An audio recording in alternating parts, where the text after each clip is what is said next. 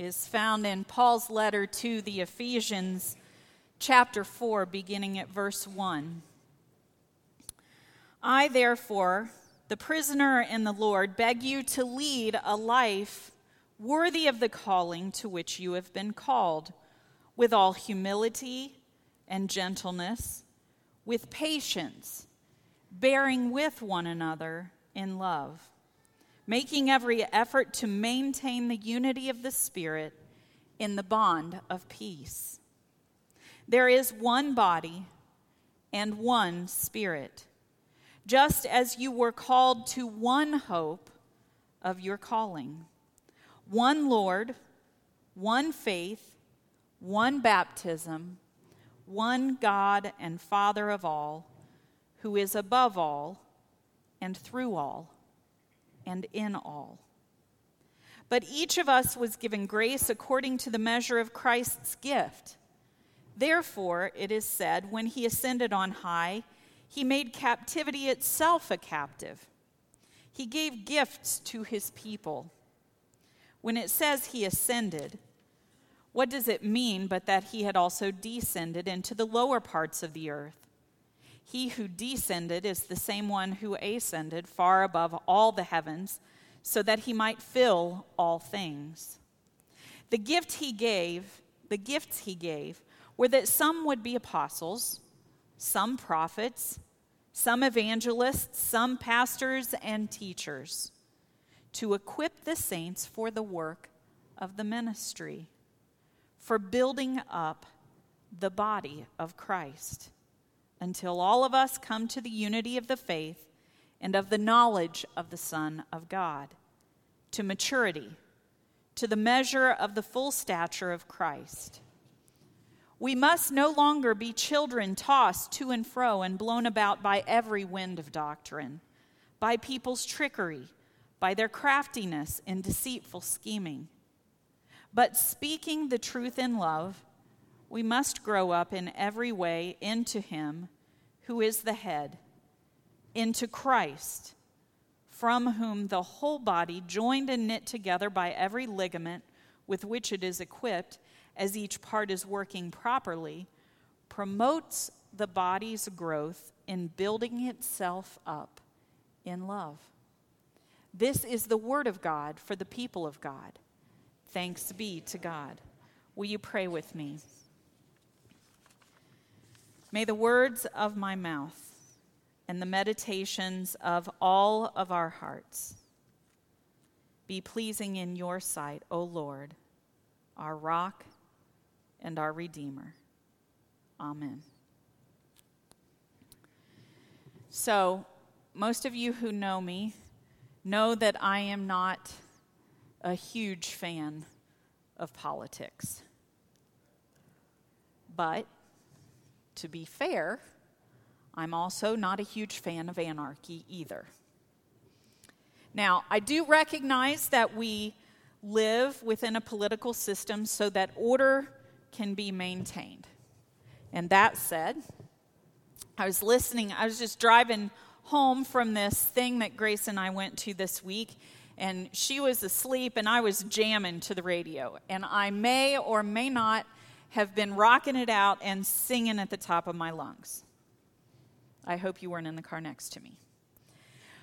That said, the song went off and a political ad came on.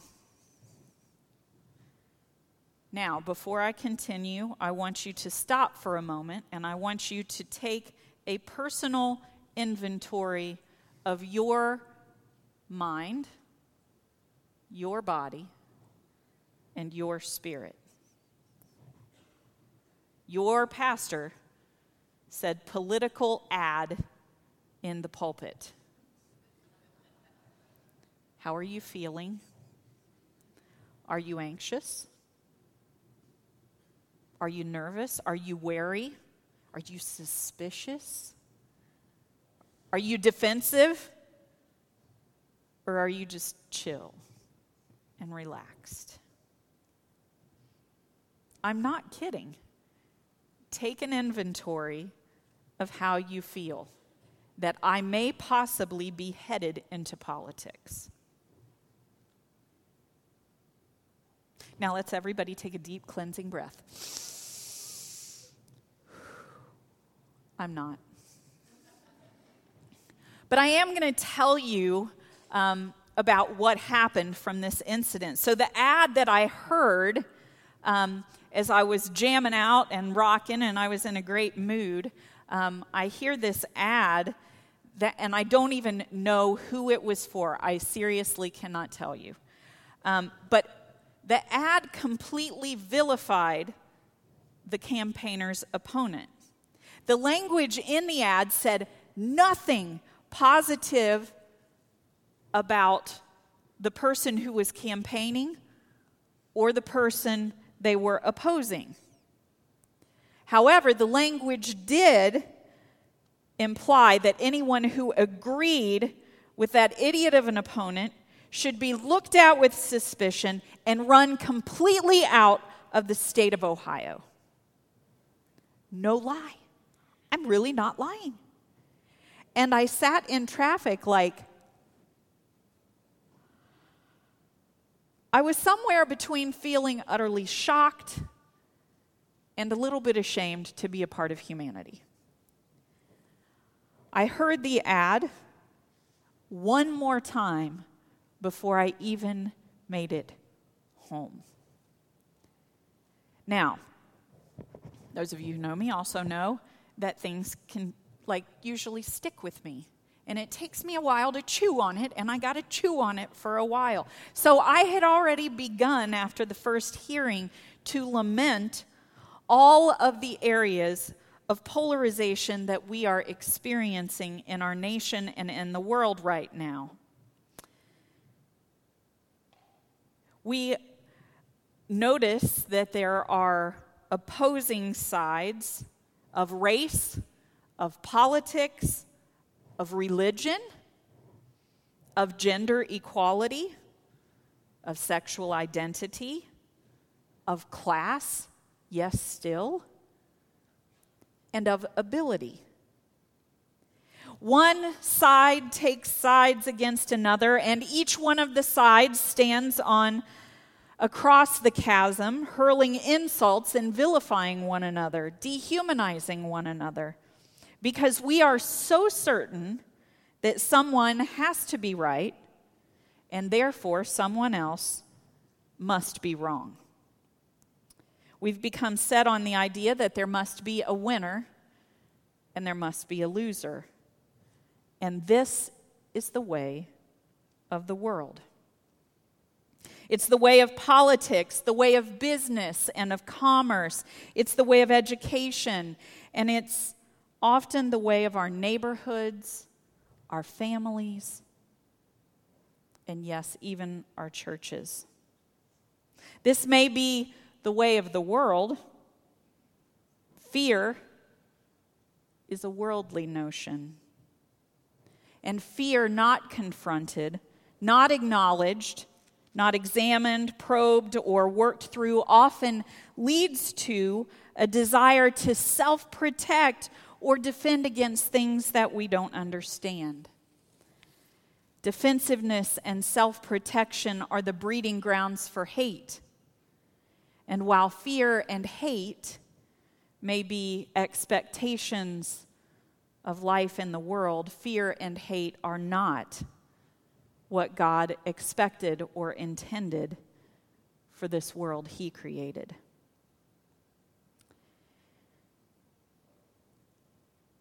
In his letter to the Ephesians, Paul encourages the Christ followers to live into the calling that God has made on their lives, to make every effort to maintain the unity of the Spirit in the bond of peace. In other words, we're called to stay together in the Spirit, and we are called to stay together in the bond of peace. That calling is in stark contrast to the calling of the world. The world calls us to focus on our differences, to pick one another apart, to judge one another, tear one another down, to compete, to oppose, and defeat one another. But God imagined a better world, a world of unity and peace in which we grow up into maturity into the head, who is Christ Jesus. Now, how many of you in here grew up with a sibling? Oh, my people. So you've heard me mention before that I have a younger brother, and my brother Brian is 4 years younger than I am. And I've said before that we're very different. But I want to tell you a little bit. The upstairs of my childhood home, it's where all of our bedrooms were. So the downstairs was the living area, and then you go upstairs, and it's all of our bedroom areas. My parents had this huge master suite that took up one whole side of the house. It was like closet area and a bathroom, and then this giant bedroom, which also became where we sorted laundry because it was a bunch of space that they didn't use. The stairs went up the middle, and when you got to the top of the stairs, there was a bathroom that my brother and I shared begrudgingly. And then on this side of the house, his room was at the back. There was a shared wall, and my room was in the front. Well, my room in the front had a dormer window, so there was a slanted wall, which meant that my bed, which had higher posts, could only go on one wall of my room. You guessed it, the wall that I shared with my brother. And the year that my brother received a stereo bigger than mine for Christmas is where he and I began to have trouble living into any kind of bond of unity or peace. Brian's favorite bands were Metallica, AC/DC, and ZZ Top. And Brian thought it was a good idea because his bed was on the outside wall, not sharing the wall with mine, that it would be good for him to place his stereo against my wall so that the speakers would face his bed and he could listen in bed. And I'm sure, without a doubt, that this made a whole lot of sense in his world.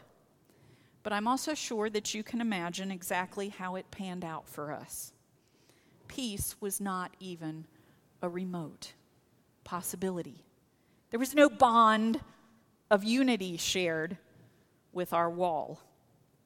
Now, as Christ followers, we are called to live into community both with other followers and also with those who are not followers.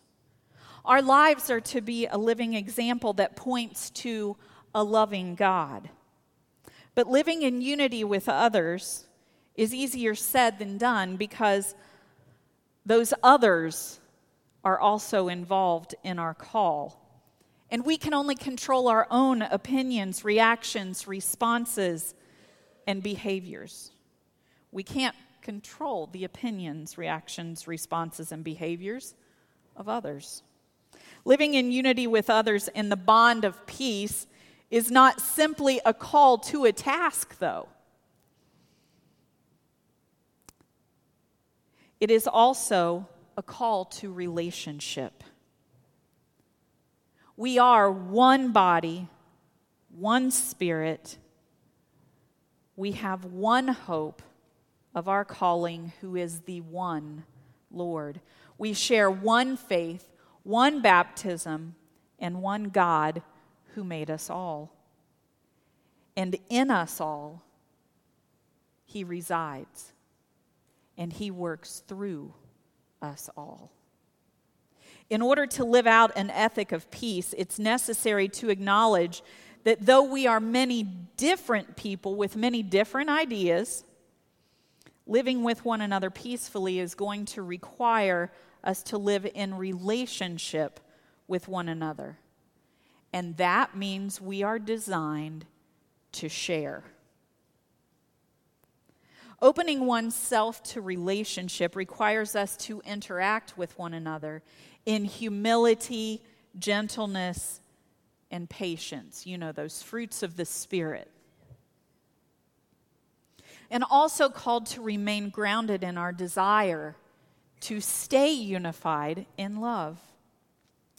So after hearing that horrifying ad on the radio, in my self-righteousness, I found myself thinking how awful it was for those people to have made the ad in the first place. And then I cracked up laughing because it only took me a second to so quickly jump in to the same kind of thinking from the other side. So I watched a TED Talk this week called Why It's Worth Listening to People You Disagree With. And the speaker was Zachary Wood. And Zachary shared how his mother taught him his greatest life lesson, and that was to seek to learn from the other side.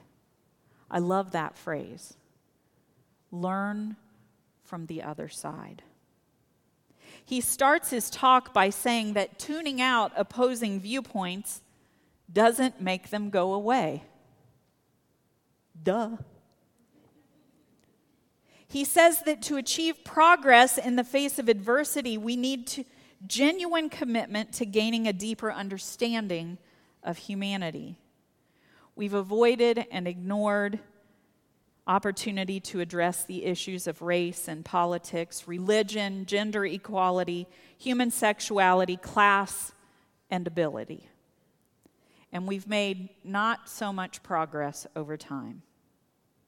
In most conversational circles, each of these topics is even taboo, especially if you want to keep your friends. But Mr. Wood asserts that confronting these difficult, even polarizing topics will open doors and build bridges of understanding between people, allowing each to value the other and to foster a desire to find common ground in the midst of conflict.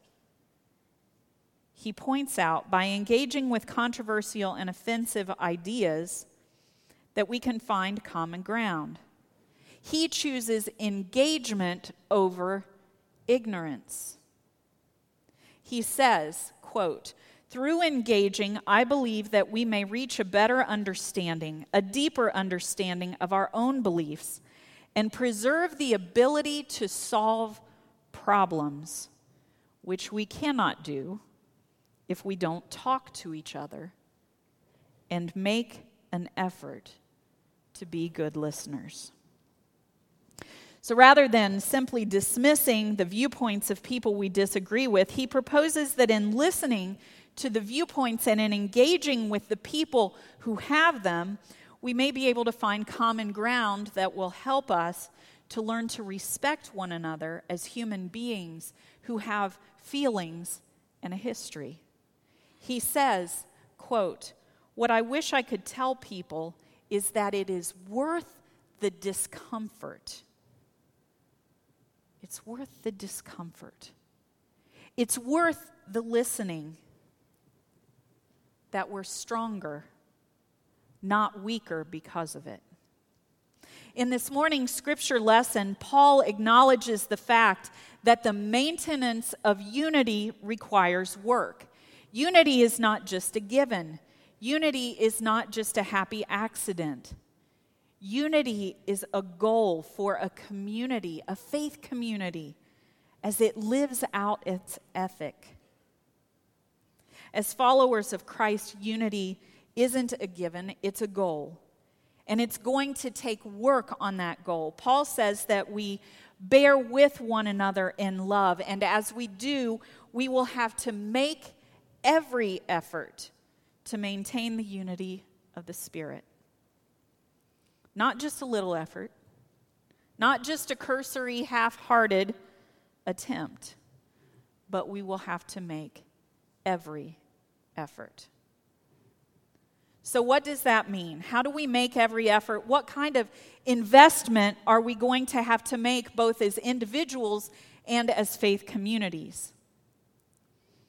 Well, there were two people walking on a crowded sidewalk in the business district of a large city. And suddenly one of the people stopped and exclaimed to the other in wonder, "Listen to the sound, the lovely sound of the cricket." And the other person couldn't hear the cricket and kind of looked at the friend and said, "How can you even detect the sound of one cricket with all this noise? Well, the first person was a zoologist, and she had trained herself to listen to the sounds of nature, but of course she hadn't explained this to her companion. She simply took a coin out of her pocket and dropped it on the sidewalk, and a dozen people responded to the sound by stopping to look all around for money. And she looked up at her companion and she said, "We hear what we listen for." What are we listening for as we interact with our families, our neighbors, our coworkers, our fellow Americans, and our neighbors in this world when we disagree? What are we listening for? Are we listening for harmony, the things that we have in common, or are we listening for discord, the things that separate us? Are we making every effort to understand and live in peace with those around us, with those with whom we share this world, or are we experiencing or expecting unity to sprout from a vacuum?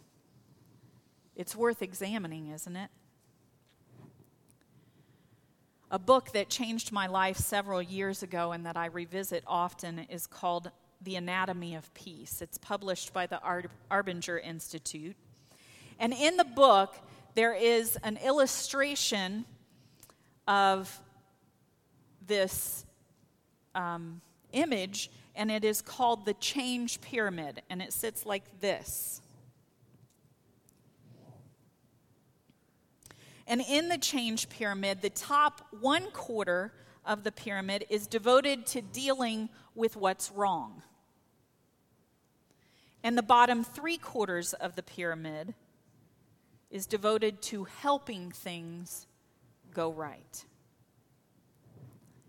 Where do we focus? On the top 1/4 where things are going wrong, or the bottom 3/4 of helping things go right? If we want to see change happen, we're going to have to change our focus. Because everywhere we look today, we find bad news. Everywhere we look, we face opposing viewpoints. Even if it's about the toothpaste you choose, there's polarity. What are we listening for? Where is our focus? We can watch any news station or read any news media and see the focus is on what's going wrong. And what is going wrong makes us afraid. And as fear builds, we start to build walls around ourselves, and we hunker down in our world in order to preserve and protect ourselves. We hide behind opinions, and we feel safe in like-minded groups. And as we segregate ourselves and hunker down, we become smaller and smaller instead of wider and wider. But if we truly want to live into our call to be a people of one faith, one baptism, one God and Father of all, and we believe that one Lord is above all, through all, and working in all, again, we need to refocus ourselves on the bottom 3/4 of the change pyramid, on helping things go right. As a people of faith, one way that we can all refocus together is through our relationship with Jesus Christ, and one way we can do that is through prayer. We can start with our church, not just our local church, but the United Methodist Church. The Council of Bishops of the United Methodist Church has called the people of the United Methodist Church to join together in prayer from now until the special called session of General Conference on February 23rd, 2019. Pastor Bob mentioned that. If you look in your bulletin, there's a sheet of paper that looks like this, and it says, "Praying Our Way Forward." The worldwide United Methodist Church is at a crossroads on its debate on human sexuality. I'm going to tell you, though, that this isn't the only debate. This is the one that's at the forefront right now. This isn't just the local church or even the national church in America. This is the United Methodist Church worldwide. And the issue is complex and controversial, and it's been passed over due to that complexity and controversy for many years. And most of us have opinions on the matter. And many have convictions about what should be done. And a recommendation from the Council of Bishops Committee on a Way Forward will come at this special session of the General Conference in February. Stonybrook leadership has prayerfully considered how to best live into our calling as a local church to make every effort to maintain the unity in the bond of peace. And we are hoping to make every effort in a couple of tangible ways. First, Pastor Bob mentioned several offerings of the class, Living Faithfully, that are being offered. It's important that you know that this class is not designed to change minds or influence people in one direction or the other.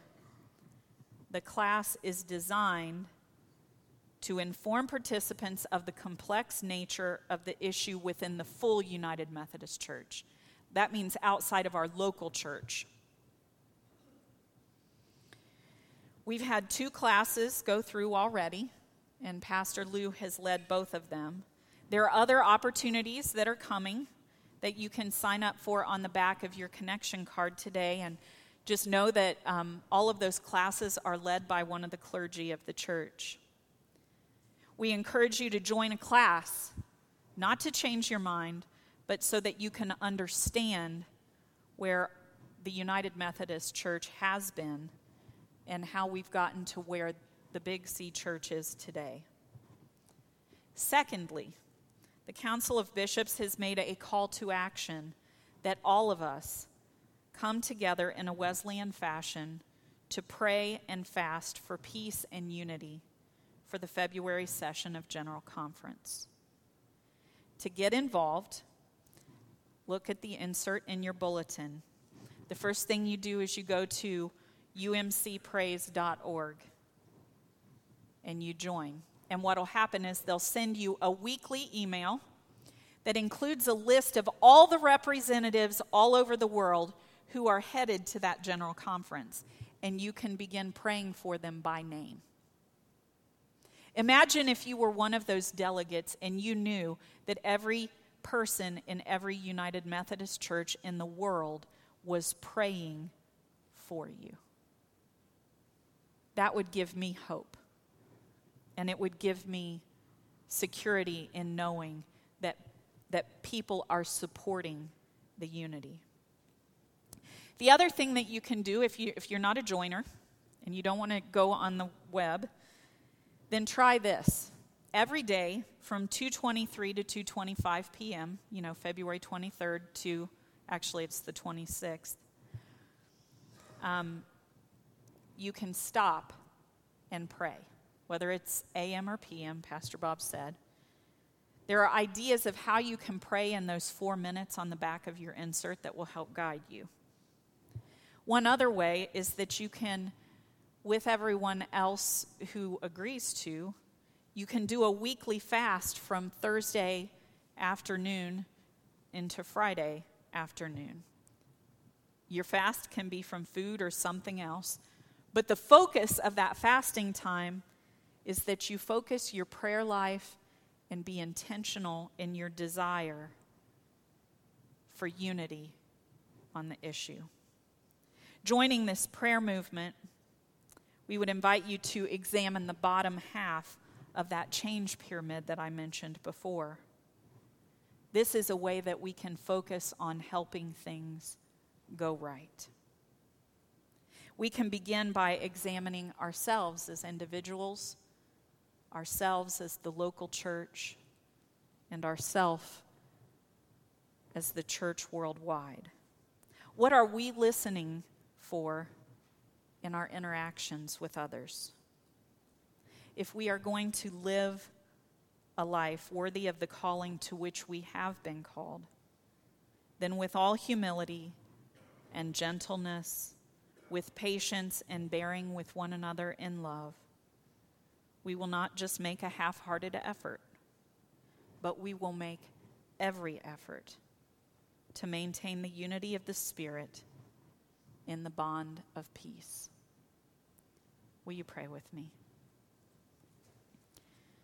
Gracious God, as we recognize that we are part of one body, your body, help us, Lord, to listen to one another. Listen for how we can help things go right, instead of judging, demeaning, pointing fingers, and calling one another out for how things are going wrong. God, we ask that you would bless every interaction that we have with family, friends, neighbors, strangers, people that we talk to on the phone or over the internet. And we ask that our actions, our words, and our deeds would point to you, a loving God who desires the best for us all. In Christ's name we pray. Amen.